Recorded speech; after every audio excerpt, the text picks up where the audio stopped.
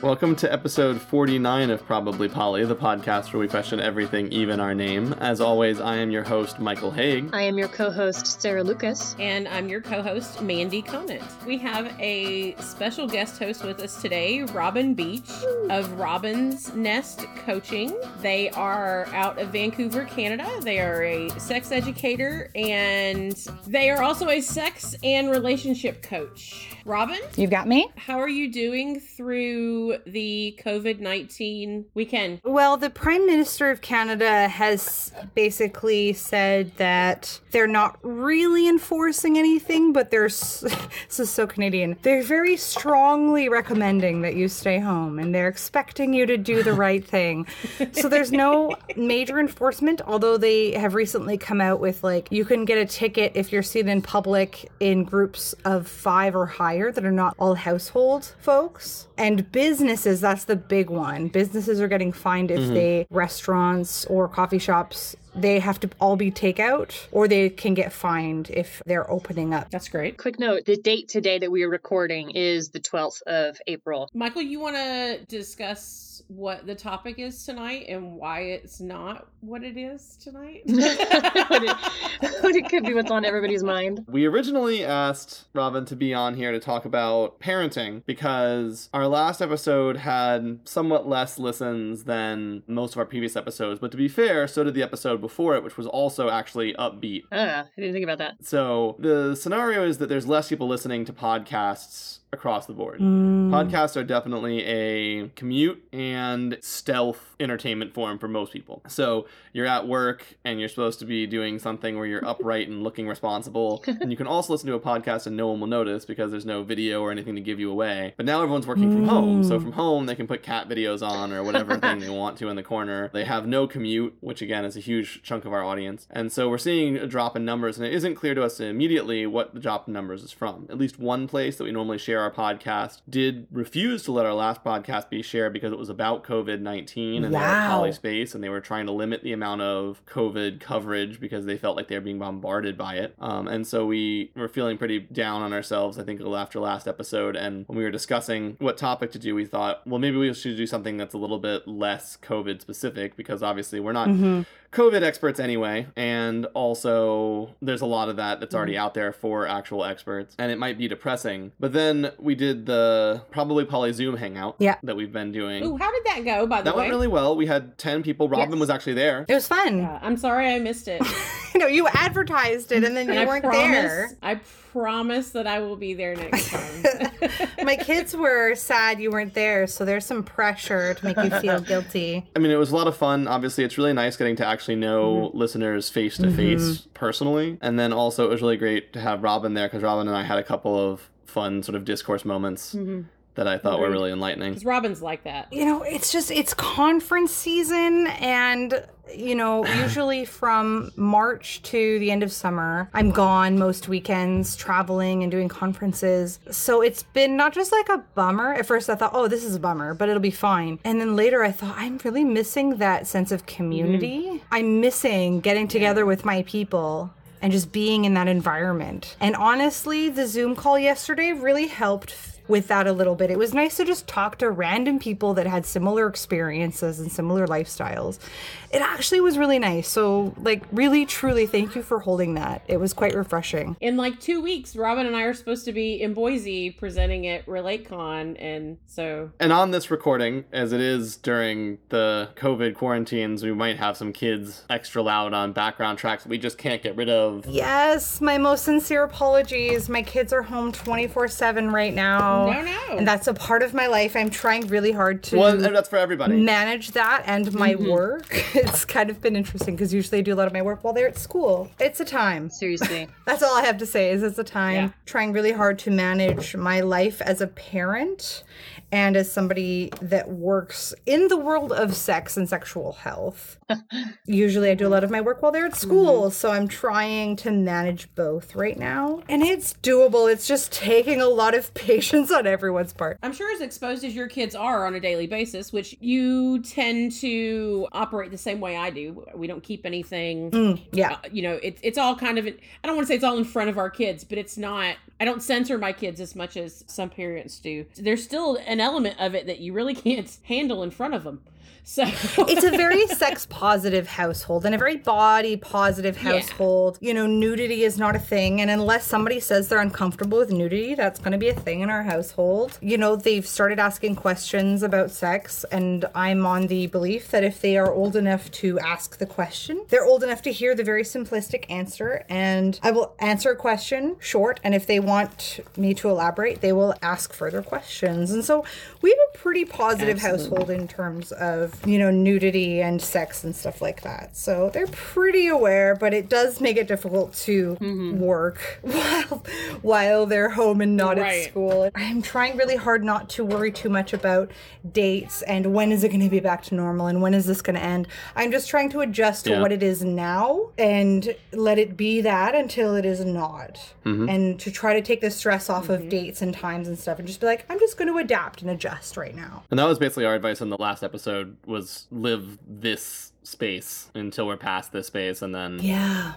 then create a new normal, you know, on the back end. Worry about tomorrow when tomorrow happens. Exactly. I'm trying to adjust my work to the now. Yeah. A lot of the problem here is the unknown. How long will it last? And so if you're like, well, I'm just going to do this until it changes, but you don't know when until it changes is, because the estimates are like, oh, in a month versus, and there's some people like, oh, 18 months, 2 years. Exactly. So instead of being like, well, I think for the next 2 weeks, I won't have any daytime clients. It's like, I'm just going to assume that's the regular right now and try to figure out a way to either change hours or find a way to see clients over Skype during the day or something like that. It's just a matter of just trying to adjust right now. But so yeah, at the phone call, interestingly, one of the things I did ask is I asked people what they wanted to hear, and if they wanted to have COVID topics or serious topics or something lighter, or why they thought people were not listening. And for the most part, they didn't seem to care what we talked about. They felt that there were people who weren't listening for work reasons and that they would catch up once work resumed, and that we would have a back end bump on listens once people had to drive to work. You know, and there were people that say we just want the normal non-monogamy material. But during the call itself, everyone's questions were about, what are you doing as far as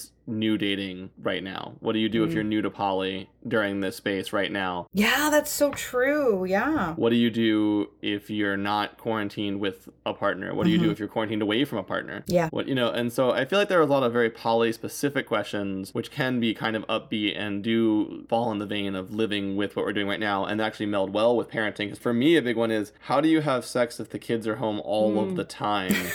And you're in a small enough house and you don't have the other caregivers and they're not necessarily at an ideal age where they will not just walk in on you. Yeah. Because all my caregivers are gone, because all my caregivers are grandparents and they can't be around the kids right now, you know, so I can't get a date night even though I'm with my partner. It is a lot of like 2 a.m. sneaking around half-conscious quickies instead of our more normal routine. I laugh, but I feel that. I'm so sorry.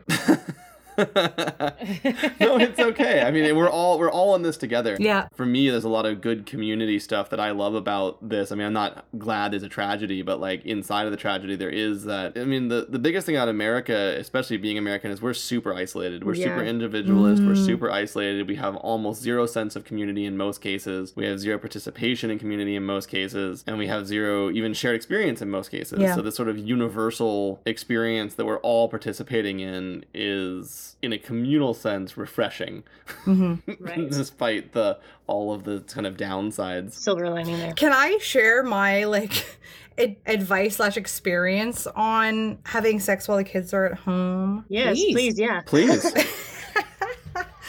I feel like this kind of starts from the beginning, but I mean, you can start at any time. I have 2 kids. They are now 4, almost 5. And 6 years old. And we have a white noise machine that we've put on from the beginning. I swear those kids can sleep through anything, because from the beginning we've always put on a white noise machine when they go to bed. Yeah.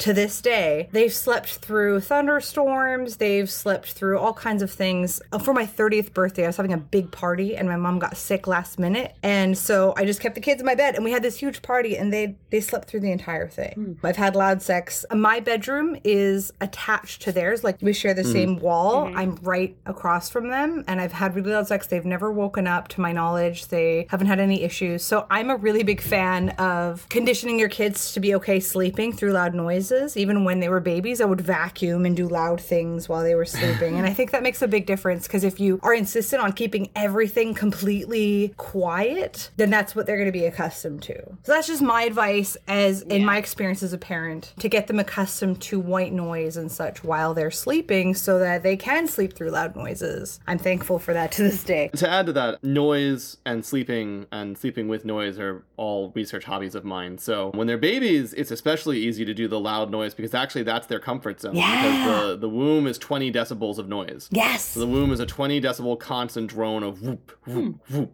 Whoop. Oh, you and I are going to be good friends. You know, which is why shushing makes a baby feel comfortable, because you're making noises like the womb shh, shh, shh, shh, at it. But extremely loud noises, vacuuming, loud white noises are very good for babies, calm, because it's the environment they're conditioned for. Mm-hmm. I don't use a white noise machine. I use something called a pink noise machine. Oh. So if you think about the kind of environmental noises that humans would have had, like if you've ever gone camping and the outside noises are unbelievably loud. I mean, again, 20, 25, 30 decibels of just bugs and birds and rivers and trees and leaves. Right. That's what we evolved into. And in fact, there's research that shows that having that kind of environment has more restful brain waves, that you get better sleep Interesting. in that kind of environment. Oh. What else is in the pink noise? Like, what is the difference between the two? Yeah, that's a good question. Noise types are colored, described. So there's like brown noise, white noise, pink noise. You said, what's the difference between the white noise and the pink noise? I was just going to go just a little hue of red. Like that's... Shut up, Manny. Pink noise is better for human sleep patterns than anything else is, actually. Huh. I'll actually link a really great noise machine for anyone that's interested that I've used and recommended to people. That's really amazing. It uses an AI to generate new noise patterns constantly. So it's not like if you've ever had one of those like nature noises that's on loop and you're like, it's the same exact thing, and you get used to it and you know when it's going to happen and it's really creepy. Mm-hmm. It doesn't do that. And I do the same thing. And you're right. Yeah. My kids never wake up for sure because I have the noise machine. So I'm covered noise wise. My issue is more like time wise. My partner is asleep for most of the time the kids are asleep. So like before, when you could have taken 2, 3, or 4 hours off together, you know, it's like an hour or a half an hour. And also we have a small baby that she co-sleeps with, and then our youngest still sleeps sort of near her. And so sometimes if she gets up and leaves from bed, it's not the noise, it's the cold. That when her body heat is gone, the baby wakes up and goes, where'd mom go? And so, and getting anything that, again, more than like a very short sliver of time right now is hard. But yeah, once they're both like 3 or 4 plus, I'll be fine. If we just had the older kid, I'd be good. Like we were definitely putting him down for naps and then we were good. But now we have this baby and the baby is not so into mommy leaving. Right. Michael, how old is your baby? 4 months old. Oh, I'm sorry. You got a ways. Yeah. Oh yeah. I know. That's not usually the response. Like, I have a 4-month-old. Oh, I'm sorry. Like, it's usually, oh, how awesome. You know me, Mandy. I'm always going to be completely honest and straightforward. And you know what? I'm actually really fortunate that I have always been in a household where it's been a very poly household. Like, I've been with other parents as roommates, etc. And so I was never on my own with a little baby. There was always somebody else to, especially in those moments where you're getting a little sexy and the baby starts crying. You're like, oh, and you go, and then a roommate would be like, it's okay, I got it, you continue. Oh, that sounds fantastic. So I've always been really fortunate to be in a very like polyamorous household with other parents. And it just really made me believe that, you know, it does take a village. And it really made me believe in having several adults for children, and just make me think like, how is this not the norm? Yeah. It's just really nice to have other adults around. No, for sure. The extra adults is super important. I haven't been lucky enough to do that with partners, but we have a best friend that lives with us, and then Lissa's mother lives with us, and they do caregiving duties as well. But my best friend doesn't do babies. So he could take August for like a walk, but he's not gonna take a baby. And then Linda, who would normally take the baby, she broke her elbow right at the start of this COVID-19 thing. Oh shit. So she had to go to the emergency room, get like 7 pins put in it and a metal plate. Ooh. Oh my god. And that's not broken, that's like crushed. Yeah. And she's recuperating on, you know, oxy and hydrocodone and the arm brace and stuff. So there's oh my goodness. That's how we all should be during this quarantine. I'm just Seriously. saying, all on Oxy and hydrocodone. Yeah, so we were doing fine until then, and then it was like, well, shit, because we were doing a divide and conquer thing where we were like, well, each of you only has to handle one kid. That's okay, right? I'm gonna give you a baby. I'm gonna give you a toddler that's cool, a little kid. But then now it's like, okay, well, Linda can't have anybody, and Yeah. But I mean, a lot of people don't have that. A lot of people don't have that live-in extra adult grouping for sure. Yeah. By the way, that's one of my favorite responses. I was at a event for my kids' preschool, and we're not out at preschool. It's not like we're not out. I mean, if you looked us up, you'd know because I have a podcast and everything. But we just don't go to the preschool and yell at everybody that we're Polly. Hi, I'm Michael, and we're Polly. Same here. I'm not hiding it, but I'm not shouting it to everyone. When people ask, I answer truthfully. Yeah, and so we were visiting. I was going to a birthday party, and someone was engaging me in some sort of conversation about if I was ever going to have more than 2 kids. And I was like, the only way I have more than 2 kids is if there's more than 2 parents. And they were like, ha ha! And I was like, yeah, it's not. You're like, no, I'm serious. Yeah, I didn't bother correcting them, but I was like, no, that was legitimately what I meant. Literally. I've had other partners that maybe wanted kids, but I don't want any more kids. And I've always joked, if they want more kids, they're going to have to do it with someone else. Yep. Sure. And they're like, oh, no, that's That's a legit completely thing. okay. I just don't want to be the mom. Mandy, I'm exactly the same. I had a partner that wanted kids, and I said, I'm okay with kids. I'm not carrying anymore. Yeah. Right. I'm done carrying. Yeah. And they were like, oh, yeah. And I was like, sorry, that's like a limit of mine. I'm not carrying anymore. That was a quest to Mordor for each kid. Sure. So, like, I'm done. See, I didn't mind carrying them. It's once they came out that was the... Oh. They didn't require much babysitting while they were in here.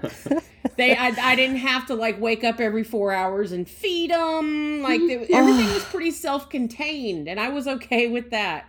Once they came out, that was the hard part. So I'll carry baby if I could. I can't anymore. Total opposite for me. But if I could, I'd carry babies for everybody and just give them out like Christmas presents. Total opposite for me. You hand me a baby, I'll take care of it, but I'm not carrying anymore. 9 months of slow death is not my time. It was awful. The woman that I was most recently seeing was a monogamous, and we were sort of talking before, she met me, and then we were talking through the whole scenario. She was like, what if I want to have more kids? And I was like, what if you wanted to have more kids and I was just like a divorcee? Like, I would still be like, Right. Like, I've got 2 kids. I don't want to have another. It's not like that's a unique problem for us being polyamorous. It's just a problem to having kids already be around, pre-existing children. Mm-hmm. Everyone has a limit to how many kids they can realistically be a good parent to at the same time. Right. Well, I don't want to parent. My youngest is 14. Yeah. Like, I'm so close to being legally done. Sure.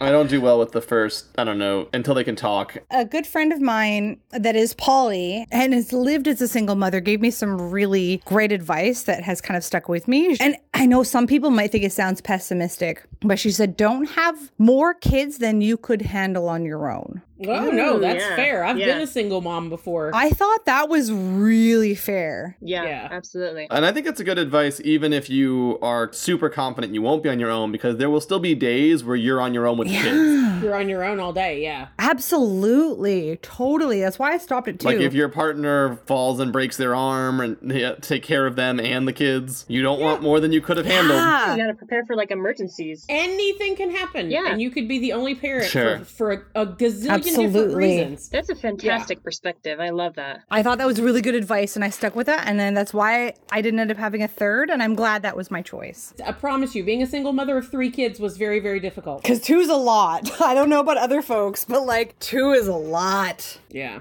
My daughter and I share this journal. It's called Just Between Us. It's a mother-daughter journal, and we write back and forth in it. It's a diary, but it's between 2 people, and it has prompts for stuff. And then there's also like free space too. So it's been really awesome for like my daughter. I want to say that my daughter can come to me and talk to me about anything. But of course, every teenage girl is going to have a problem talking about something at some point. Mm-hmm. It gives her a different avenue to talk to her mom about stuff. Right. She doesn't just have to come to me and lay in my bed and go, okay, I want to talk to you about this. You know, she can bring up stuff in the diary and then ask me to bring it up. So it's a little easier for her. Okay. That is such a good idea. Yeah. She doesn't have to imagine your facial expressions or deal with like the preemptive empathy response. Right. It's a really cool book. She can get it all out like at one time if she needs to. And there's different diaries for different relationships as well. There's, you know, like there's a son and mom and a son and father. And then like there's a grandparent one even.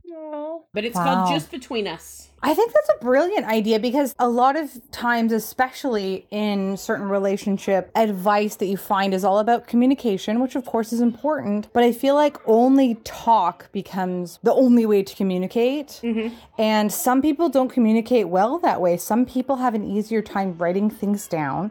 I'm not an advocate of things like texting where you can only have like 150 characters, etc. Mm-hmm. But I think writing an email or writing a letter is okay, provided that you sit down and talk about it at some point. Yeah. So sometimes like writing things down can be really powerful for a lot of people and a lot easier than to sit down and talk about it, especially for people like internal processors that need some time and space in order to gather their thoughts. I think that's brilliant. And you have to deal with the fact that different people have different communication styles and needs. Yeah. For example, if you have two ADHD people trying to have a conversation where each of them, if they don't get to say the thing they're going to say, are going to forget it. And they're so worked up about trying to remember what they're going to say, they're having this interruption competition with each other where they're constantly interrupting each other and no one's ever finishing any sentences. Totally. One of the great things about a text dialogue is you can write your whole text block while they're writing their whole text block, and then you can read theirs while they read yours.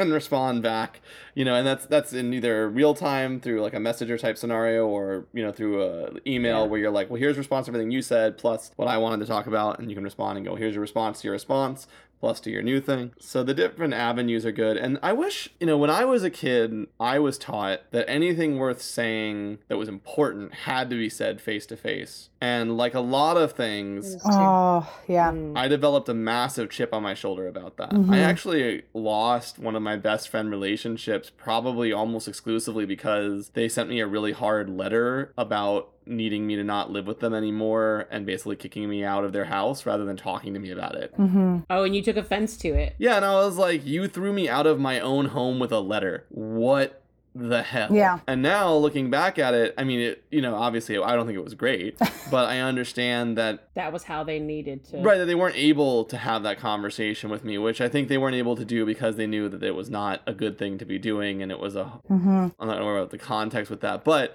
the point is that I could have responded with, I see why you wanted to send it this way. You know, I understand why this was easier for you. I see you're in a tough position. Can we talk? You know what I mean? Like, if I needed to talk about it, I could say, can we talk about it? If not, I could send a response letter. And there were a lot of other things I didn't like about it, but I remember being expressly upset that it was a letter because I had always been taught and had expressed to them repeatedly, so they knew my position that you didn't send important information as text, basically, that you sent it as talk. It's interesting that you say that. Like, this is new information to me, the idea of expressing yourself in non-verbal, eye contact kind of way about important things can be a productive thing. I am very adamant that I want to see someone's face. I want to see someone's eyes if I'm saying something important, as much as it scares me. So this is, can you, the three of you, expand on this a little bit? I'll send an email. If it's something for me to, like it's hard for me to talk about, I'll send an email. Okay. And I will do that because I want to be able to say everything that I need to say without being interrupted,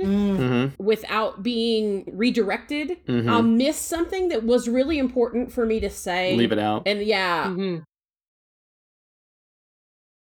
Yeah. Well, you're always going to be more accurate and eloquent through text because you can review it and you can review it and you can review it. So if you have something that's incredibly difficult and nuanced to say, you're going to be a lot better off with text if you're trying to get it exactly right. Like you're trying to say something difficult, but also positive. I don't know. I'm external processor. I feel like if I try to write something down, I obsess over it too much and end up trying to sound in a way that I'm not really trying. See, and I'm the opposite. Like I'm writing a paper.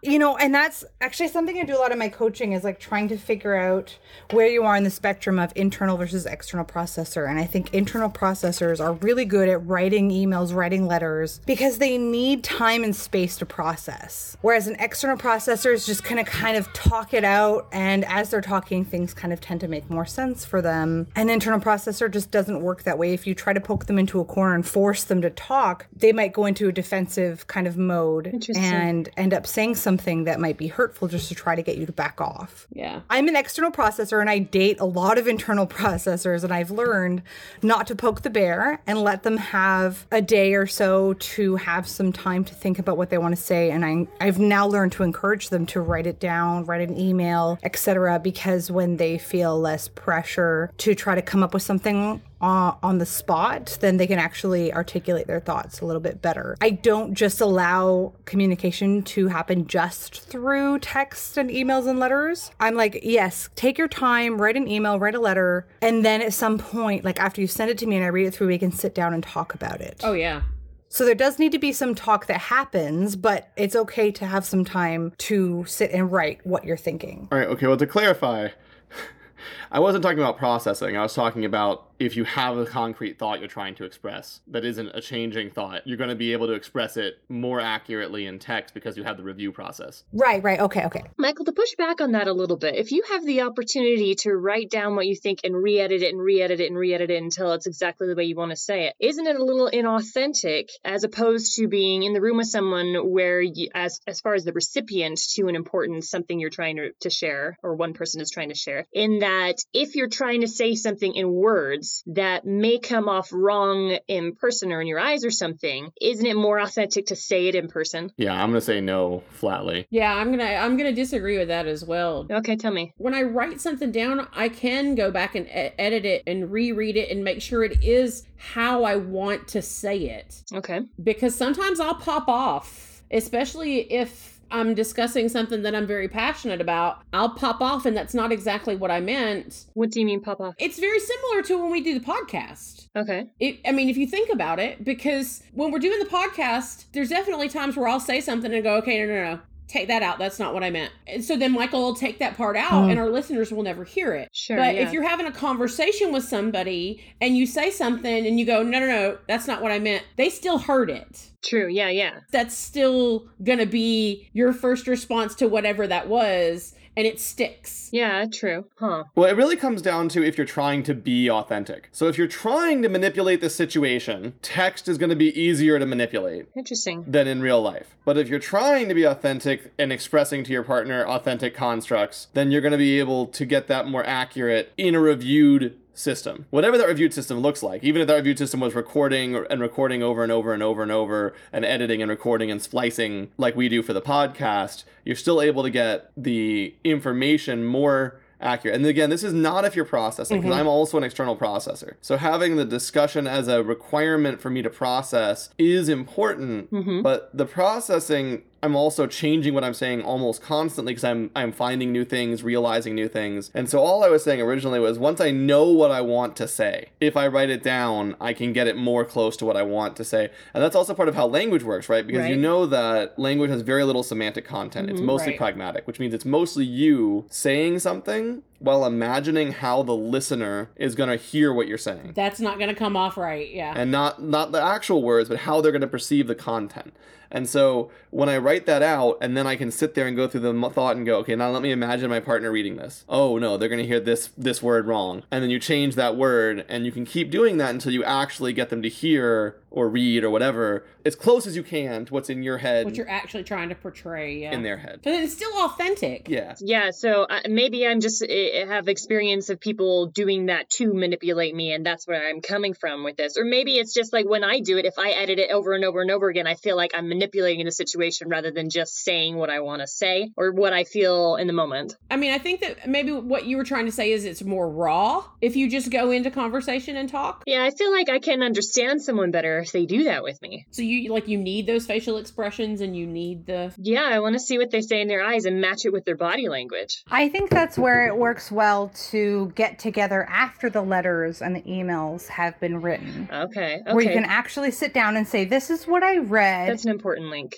And active communication and everything like that can be really good by trying to paraphrase, okay, this is what I read. This is what I feel like it says. Is that what you were trying to say? And you can just try to reiterate and figure out exactly what was trying to be conveyed in that message. Okay. And it can help an internal processor to have that time to think about what to write and what they meant by it. And the external processor has a chance to sit down with them and be like, okay, this is what I got from this. Is this right? Mm-hmm. It also helps me to get my emotions straight, which the intermediary process does. Yeah. Because what I find is if I go to someone and say, this isn't working for me, can we talk about that? And they go, well, maybe we should break up. I'll go into like, no, I will do whatever you need to keep this relationship working. I will give up everything. I will stop doing anything. I won't see other people. I'll do whatever you want. And that's not actually me. That's like a panic emotional response to a revelation that I might be losing something that I want. Yes. Well, and that's that redirect that I was talking about. Like that if I go into something and I want to say this, this, and this, and then their response is, and then you go, oh, wait a minute. And it's a redirect into a different direction of the conversation. Whereas if I have my letter, or if I have, like I said, sometimes I'll go into a conversation with an outline in front of me to make, or bullet points to make sure that I'm hitting all the things I do want to discuss. Yeah. Then there's not that miss, or that they're hearing something differently than the way I'm trying to portray it. But the other thing is,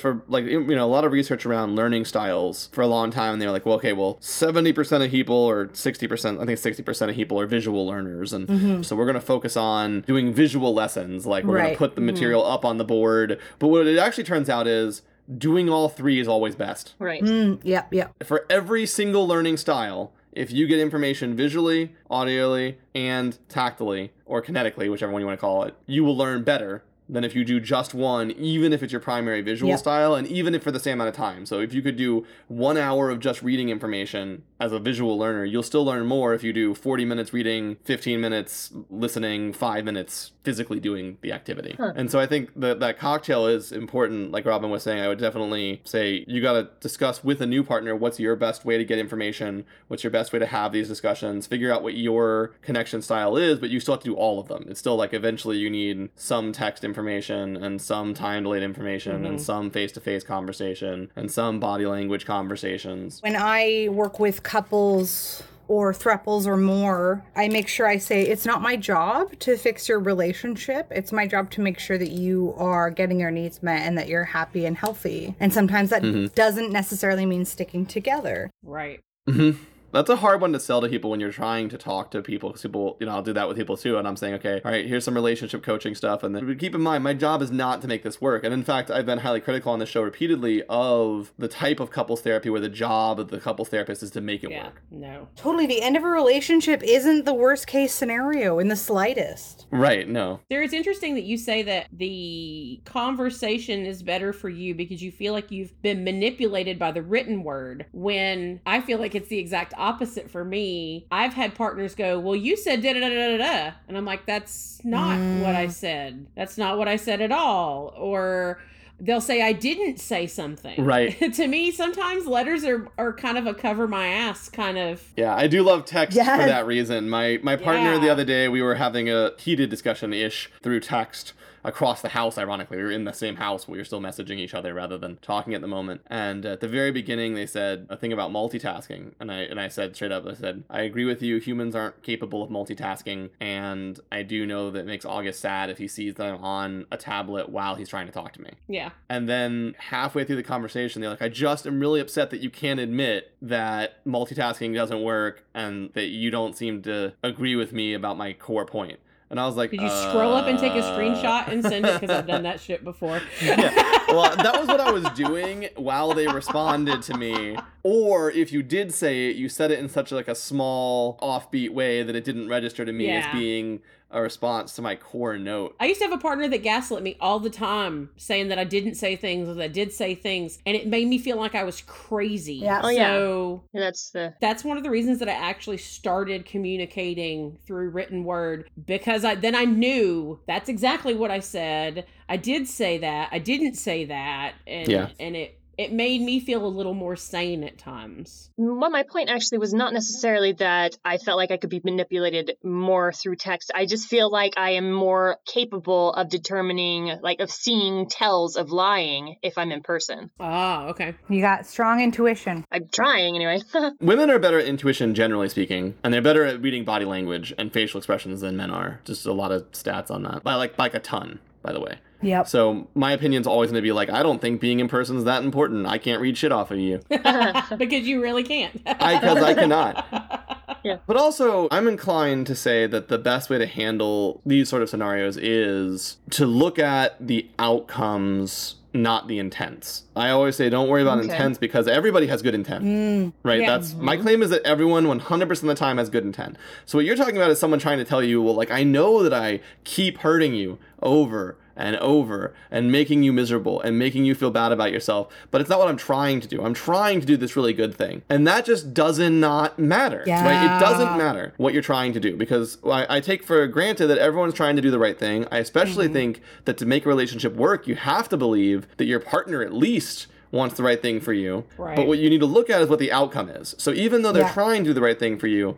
if the outcome is damaging, you've got to go. Yeah. Yep. And so you shouldn't be trying to play detective with your partner. If you're at the point where you're playing detective with your partner, there's already a huge problem and you need to go to couples counseling, couples therapy, something in that space, or just leave if you're doing that and still having that because you can't be policing your partners. Like 90% of people, I mean, that's not a statistic. That's just me guesstimating. A huge percentage of people seek couples counseling when it's too late. Yeah. You know, and it becomes breakup counseling at that point. A really good friend of mine, if you ever see her presenting River Dark, has a really great analogy about couples counseling, comparing it to going to the dentist. Yeah, absolutely. That you don't go to the dentist once your teeth are falling out. You go there every now and then to get a checkup, have a professional look at it and say like, oh, you should be brushing a little more in that area. Oh, you need to be flossing more in this area to help kind of point things out that you can improve on in order to keep your oral health up to date. And I think that's such a good analogy. No, we're not guilt tripping anyone, shaming anyone that can't get to medical health care.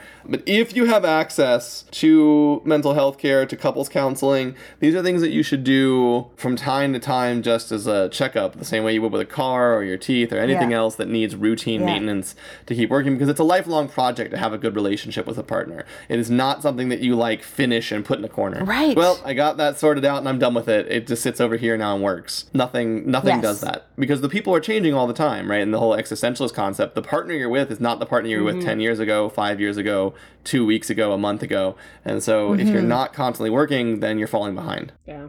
Yeah. We went on a bit of a communication tangent. So here's the thing, right? So I think that this episode's going to end up basically being a cocktail episode about the questions that are pertinent because of the extra pressure. So the COVID's putting pressure on how up to date is your communication and conflict resolution skills, especially forced into a small space. Can you give them the space they need to get the text communication if that's what they need? Can you have the conversation in person if that's what they need? It's going to put pressure on like what your parenting looks like. How do you navigate your kids being around all the time? Like, there's interesting because I've been reading rules, and then also Robin said a rule like, Mandy said I'll always talk to my kids if they come to me to talk to me about something. And there's a lot of that kind of stuff, right? Like, if I was reading one of the articles that my partner sent me about why I shouldn't, my tablet when my kid talks to me, as a person saying like, if I'm at home and my kid tries to talk to me, I just put whatever I'm doing down and pay attention to them. And they go, and I use that as a barometer to see if I'm doing the right kind of work at home, because if I can't put it down, I shouldn't be doing it at home. Right. Well, that is no longer a choice. That's not. Like, I have work that I have to do. Do it, and I cannot always put it down, and it has to be done at home.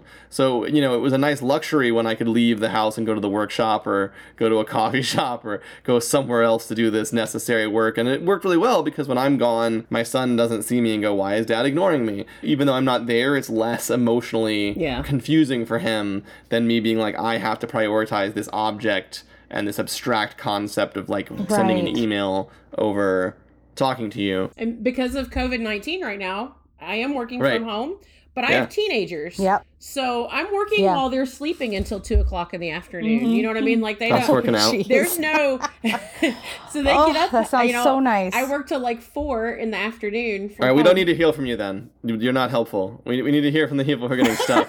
Right. If your kids aren't even up until work's over, then you're good. You had no additional. Right. So that 2 hours that they are awake, they're not functioning still because they're teenagers and they've just woken up. So they're not coming to me like during work hours, being like, Mom, I need to talk to you. And they're teenagers. They know what work hours are. If you're like, I'm at work, they're like, okay, I'll be back at 5. I do want to circle back to having sex with the kids at home, and having sex with teenagers at home is very, very different than having sex with smaller children at home. That sounds right. Because those little assholes know what I'm doing. Yeah, that's going on. And my kids, if you've ever met my kids, they want to make it as painful as possible. And they want to want to be the biggest cock blocks. They want to. Oh, that's so funny. This feels pretty easy to me. I just feel like the answer is extreme, over-the-top sexual positivity. Like, you want to be a cock block, we're just gonna go have sex in this room and you can listen. We'll turn off our white noise machine and you can hear us go at it. How you like that? But no, and that's what I've told them. Yeah. I'm like, you know what? Tough titty. I'm going.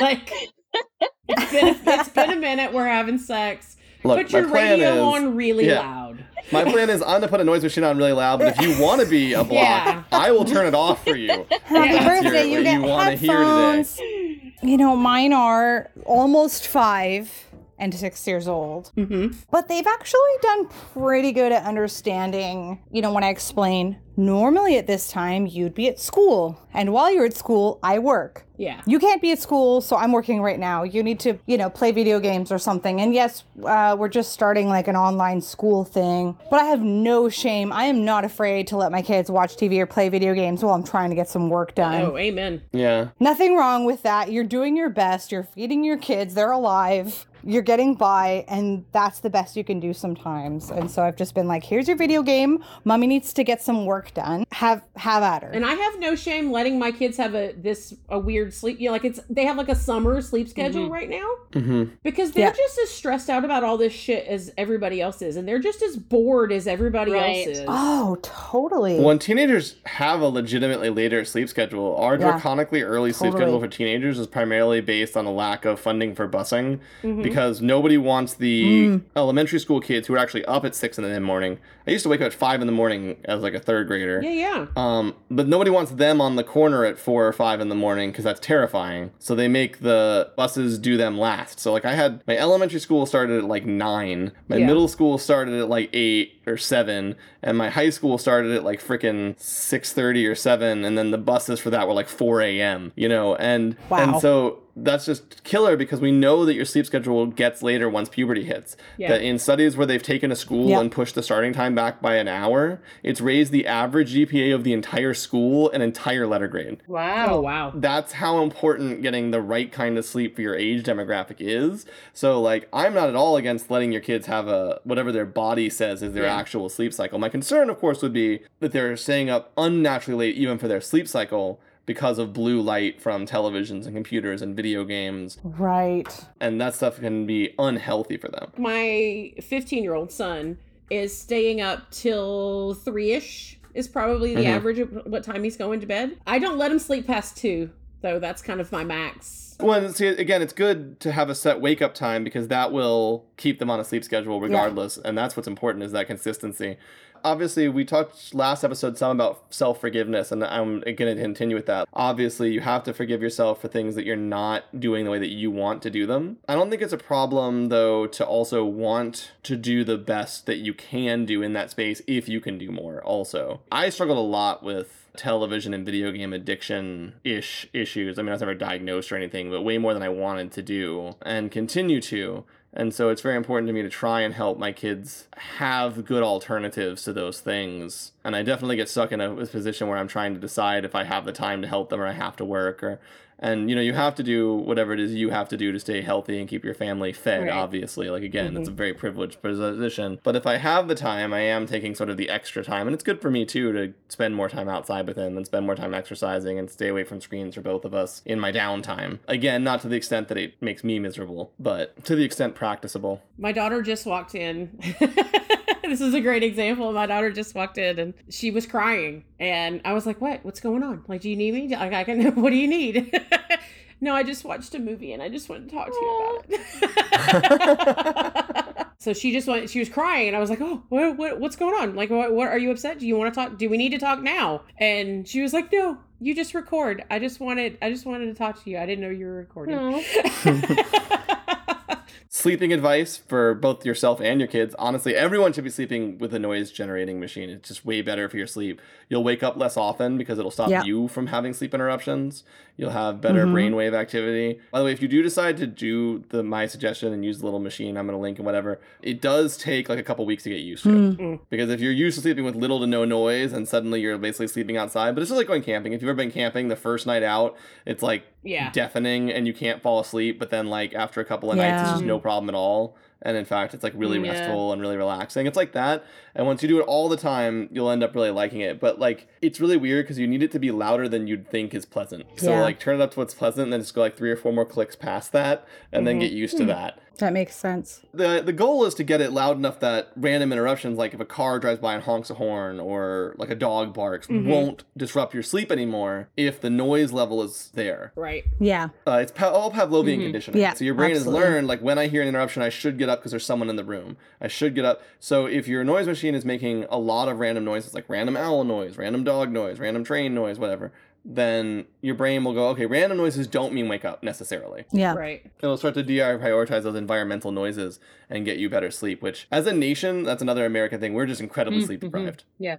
Between our work schedules, our incredibly bad sleep habits, if you could just get on a sleep schedule, that would be an amazing thing to relieve a lot of stress for everybody. Like, same sleep every day. You should do it by going to bed when you want to go to bed, set an alarm for when you were supposed to wake up, and then after like a couple of days, just go to bed a little bit, like 15 minutes earlier, 15 minutes earlier, 15 minutes earlier, until you wake up right before your alarm goes off. And that's your actual sleep cycle, which, by the way, is vastly different for different people. Even into your 30s, you can need 9 or 10 hours of sleep, depending on your body. Yep. You can need as little as 6, 5. There are people like that. That's how you test if that's the case. 'Cause I know a lot of people, I get 4 and that's all I need. Yeah, but have you done a sleep test to see if you need 4? Or are you just so used to being sleep deprived, you don't know what your brain would be like if it wasn't sleep deprived? Yeah, that's all you get. Yeah. And again, that's very privileged if you don't have the opportunity to do that because you have to work 2 jobs to pay your kids food. Again, that's not about you. It's not a value judgment. It's about where you wish you could be if you could get there. But if you have the option and you're just watching late night television, Playing games on your phone. even if you're doing things that are valuable to you, fun to you, you might find that the extra ability to engage in those things in whatever way, either productive or relaxing, with the correct amount of sleep makes up for the lack of it. So like I lose an extra hour or 2 to sleep, but I have incredibly good downtime during my day because I'm rested. Also, weird thing, if you can get a half-hour nap in the middle of the day, it replaces up to an hour of the sleep that you need at night. So it's actually efficient to take a nap if you're taking the half-hour nap that you should be taking. Sleep normally is measured from when you fall asleep to when you wake up if it's evening sleep, but for naps it's measured from when you lie down to when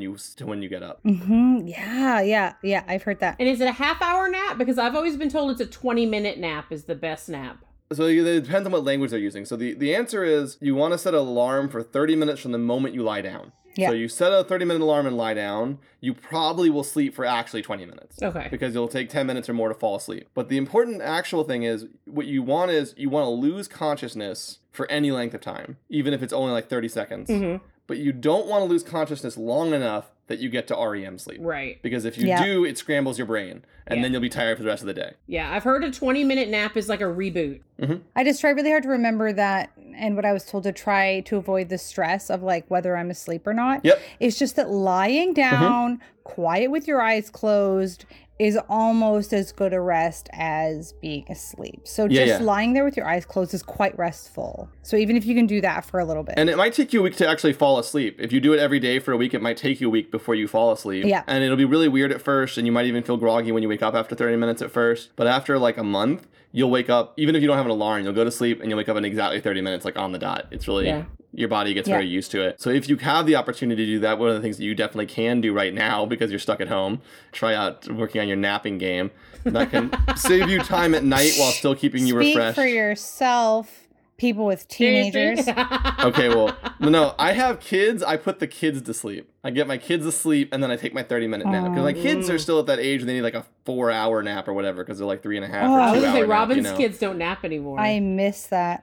Oh, Mine yeah. don't nap anymore. Yeah, I've been doing a lot of sleep research about kids recently, and it's bizarre because I didn't bother doing sleep research until I had sleep issues as a teen, right? And so all the stuff that I've ever known about sleep has been the same. And then I go back and they're like, there's a time between like circa 4 and 5 and like puberty where they don't need naps. Yeah.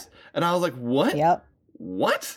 So Yeah. what? Have fun with that. Because like naps are like the core of everything that I ever knew about sleep. They're the core of really young children's sleep cycles, and they're the core of adult sleep cycles. But there's like an 11-year gap in the middle where there's no nap. Yep. Or Interesting. 6-year gap in the middle. I think no nap. school schedule has a lot to do with that too. Basically, once they both started preschool and kindergarten, they didn't nap anymore.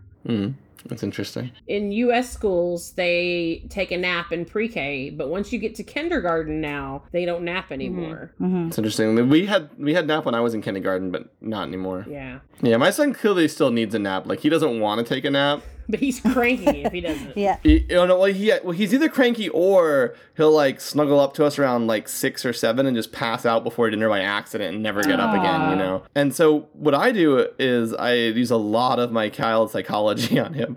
I developed this thing I call a sleep test. And the sleep test is to check if he needs a nap, is the way that I phrase it to him. The thing is I pick him up and he has to lay his head on my shoulder and rest while I sing 3 songs. And it takes about 15 minutes to get through the 3 songs. And if he's still awake at the end, he gets to be awake, no nap, no pressure from me, no question, and he gets a little chocolate coin as a reward. And if he falls asleep during that time, then he gets to take a nap, and when he gets up, he gets a chocolate coin as a reward. And so I'll use it because I'll say, I think you're sleepy. He says, well, I think I'm not sleepy. I said, well, let's do a test. And if I'm wrong, I commit to playing with you instead of taking my own nap, basically. Like, if you won't go down after my song and you're just up, then we're going to have an afternoon. And, I mean, I've done it hundreds of times. He's never made it. He's never once has he made it. That is so sweet. And the funny thing is, there's been a couple of times where I don't know if he was awake at the end, because I can't tell because he's over my shoulder. But by the time I lay down holding him, I've woken him up by jostling him. And there's been a couple times I've done that where he's then looked at me and gone, why aren't you walking and singing to me?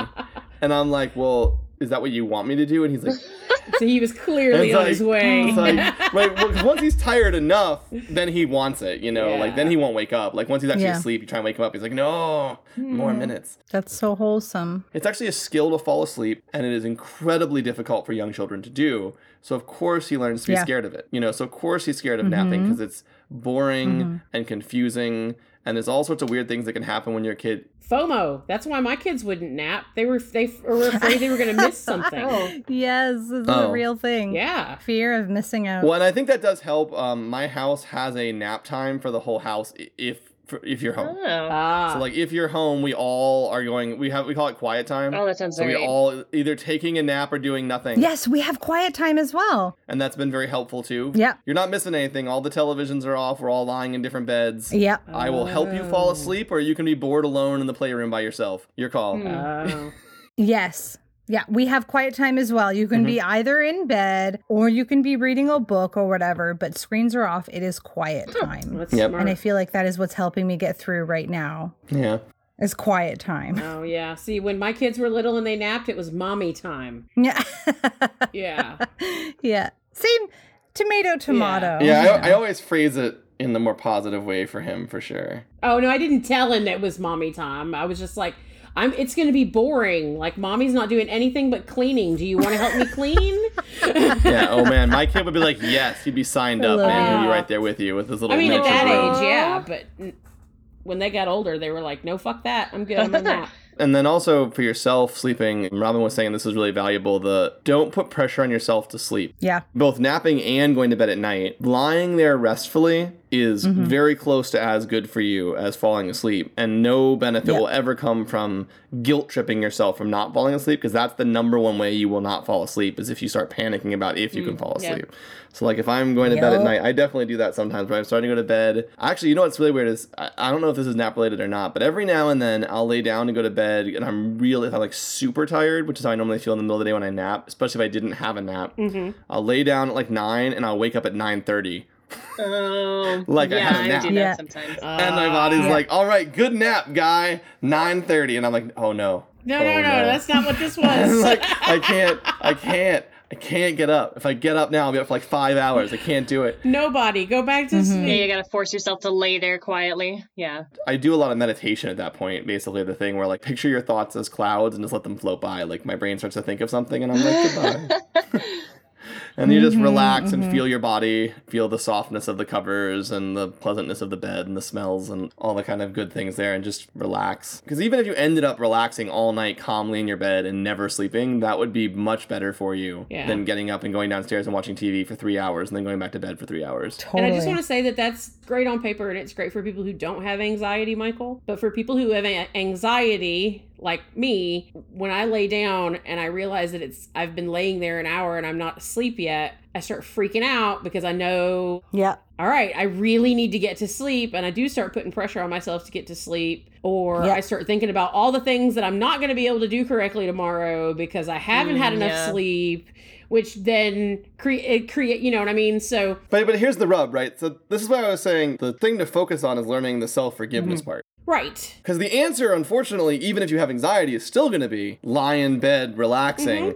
And it's just that if you have anxiety, it's going to take you longer to learn how to do that. Right. That's the only difference. Like, the advice is the same. And the forgiveness is especially during right now, especially during what's going on right now. Please forgive yourself if you can't go to sleep at the right time. Anybody that's ever told you that like that self-flagellation thing is going to help motivate you is a liar. Yeah. There's no evidence that has ever helped anybody. There's a lot of evidence that does the opposite. Anyone that ever accosts you for failing to live up to a moralized expectation. You know, obviously, I don't even believe in good and evil, as we've talked about. I don't believe in being a best person because I believe that you kind of choose the kind of person you want to be. So all of the tips and hints and tricks and everything that I talk about is just trying to help you be the kind of person you envision yourself being, to be the best version of you for your own personal perception. So none of this that from me is ever meant to be like, you ought to be doing this. It's more like, if you could figure out how to do this, you will feel more rested. You will feel more yourself. You will feel less anxious. And definitely forgive yourself for not getting there, because the only goal is to get there, and forgiveness is how you're going to get there. Self-forgiveness is how you're going to get there. Self-flagellation is just going to create an anxiety spiral. I would like to point out that if you are having trouble sleeping and have anxiety, there are some really good apps out there. As a matter of fact, I have what's called Calm. Calm is a great app. That one. Calm is really great to help you through panic attacks, etc. But it's also got some different options for like helping you go to sleep via certain sounds or just like listening to a voice. It's just kind of a side note. I have used that before. I do have anxiety and I'm bipolar. I usually have mania and I have a hard time calming down and settling down. And so certain apps like that do help me. I also live in a geographical area where cannabis is accessible to me. And so I do have help in that sense. So I do highly recommend that if it helps you. But of course, I know that not everyone has access to cannabis in the sense of like helping with anxiety and sleep. But it's really made a big difference for me. If it is safe for you to do so. What helps me fall asleep is my thunderstorm sounds on my Alexa. So yeah, there's lots of good things that you can do for that. But I think this has ended up being sort of an odd mix and match of tips for surviving being quarantined with lots of people / self-care, which is good. I think those are the things that we got the most questions on recently that people actually need to know right now, is how to survive that density and how to do some self-care. This is Cocktail of Tips with Robin Beach. If it's not too late, there is a question I've been having. I feel like I'm the guest, so I feel like I should have the answers, but I have a question. Okay. Because I am polyamorous. Shut up. A shocker. Everyone clutch your pearls. I am not monogamous. I have a partner that is technically a live-in partner. They kind of have their own suite in the house. So we're not like 24/7 all up in each other's faces, but we are definitely sharing the same space and we still are able to spend some time together. And my other partner is like half an hour, 45 minutes away and is immunocompromised. So she's definitely not somebody that I am going out to see right now. And the three of us are essentially in kind of a triad. And that's getting kind of difficult right now because she's feeling very lonely. And even she was kind of saying like, I wish you two could hug me right now. And she's feeling very isolated. And so we're basically, our solution right now is just doing a ton of video chatting, whether it's for all three of us or just between me and her or between my other partner and her. So we're just trying to do video chats and little messages through like Instagram or Facebook Messenger where you can send little quick things. But I just wanted to know if anyone had any other kind of tips or advice for something like that, where you have a partner that, you know, you're not necessarily able to see right now. And if there's anything that I can do to help her feel a little more supported. Because I mean, I'm pretty good. I do miss her a lot, but I'm pretty good. I feel like she's having a harder time than I'm right now because I do have a live-in partner. Right. So it sounds to me like she's missing tangible, and I would send her something in the mail. Oh. I know that getting packages and getting things in the mail right now is amazing for me because I do miss the tangible. And like I got a package from Jen yesterday with the masks that she made me. And she also sent me a coloring book and like a cute card in it. And it brought me to tears because it was something tangible from somebody I care about that I know that I can't see this month that I was supposed to see. You know what I mean? Like it would have meant a lot a year ago when we weren't in what we're in right now, or 4 months ago. But for me to get it right now when we're so isolated, it just meant everything to me. That's so sweet. So I do agree with Mandy that sending objects is good, but I also think that a lot of what people are missing, this isn't a perfect system, but obviously in your specific situation, not only the other partner is an essential worker who's actually going out into the world, so they don't want to go near an immunocompromised person, and that person doesn't want them there, but they're still missing a lot of the tactile feedback of having that. I would suggest sending weighted blanket or body pillow or both. Ask them to wear them while you call them and say, like, imagine I'm hugging you with this blanket, and have that conversation. Or with your scent. Right, and you can spray it with your perfume, or you could even sleep in it for a couple of days first and then wrap it up. Oh, that would be even better, Michael, if you slept in the shirt for a little bit. And then you wrap it in plastic and you let it sit in the plastic for 7 days before you ship it. Then, it'll quarantine itself basically in that time frame. That is a beautiful idea. I absolutely love that. Like if it's a shirt, then you could ship the shirt and then have them put it on a pillow. Yeah, well, and also body pillows and weighted blankets are basically also good for everyone all the time. So I'm up for more people having them for the long term as well. But I mean, if you don't have the funds to buy something. Right. The budget version. But on all seriousness, I think that is a really, really good idea. I really like that idea. The tangible, I'm telling you, that's what they're missing is the tangible. They're missing the touch and the something to have. Not that you're something, but it's the touch. If you can afford it, again, the weighted blankets are great for anxiety, and they also replicate a lot of the hugging gesture that you can't get, so that pressure is really helpful. Yeah, I have one of those. They're great, but they're expensive. I have a few blank tank tops I might just wear overnight or something, and then the next morning, I'm almost tempted to write something on it or draw a picture of my face. That'd be great. Kind of goofy or something, and then send it off. I think would be a nice extra touch. There you go. Do it before you wear it, though, so that you can wear off the marker smell. That's a good point. That's true. Just saying. Good tip. Look at you. That's a lot smarter. All right, well, I know you have to go, and we've kept you up late for a kid bedtime, but thank you for coming on and talking with us. Joining us, yes. Oh, Robin's 3 hours behind us. Oh, yeah, right, which makes it actual kids' bedtime time. Yeah. Yes, I am at a different time zone. It's now it's bedtime. It's actually time to start the, The wind down. brushing, etc. The wind down to help those kids fall asleep because it is still hard for them. Thank you so much for giving us your time and taking time away from your kids to do this with us. I know that you probably needed the break, but we appreciate them. So if you'll thank your kids for sacrificing a little bit of time so we could have Mommy, that would be awesome. Of course, you know what? And they did actually pretty good considering. They did. All right. Thanks so much, Robin. Thank you. Thank you, Robin. Everyone for listening, and please do what you can to survive through this crisis that we're having, this pandemic, and be gentle with yourselves. Absolutely. Anytime. Thank you for having me. Yeah. All right. Thank you for listening. Goodbye. Bye, guys. Bye.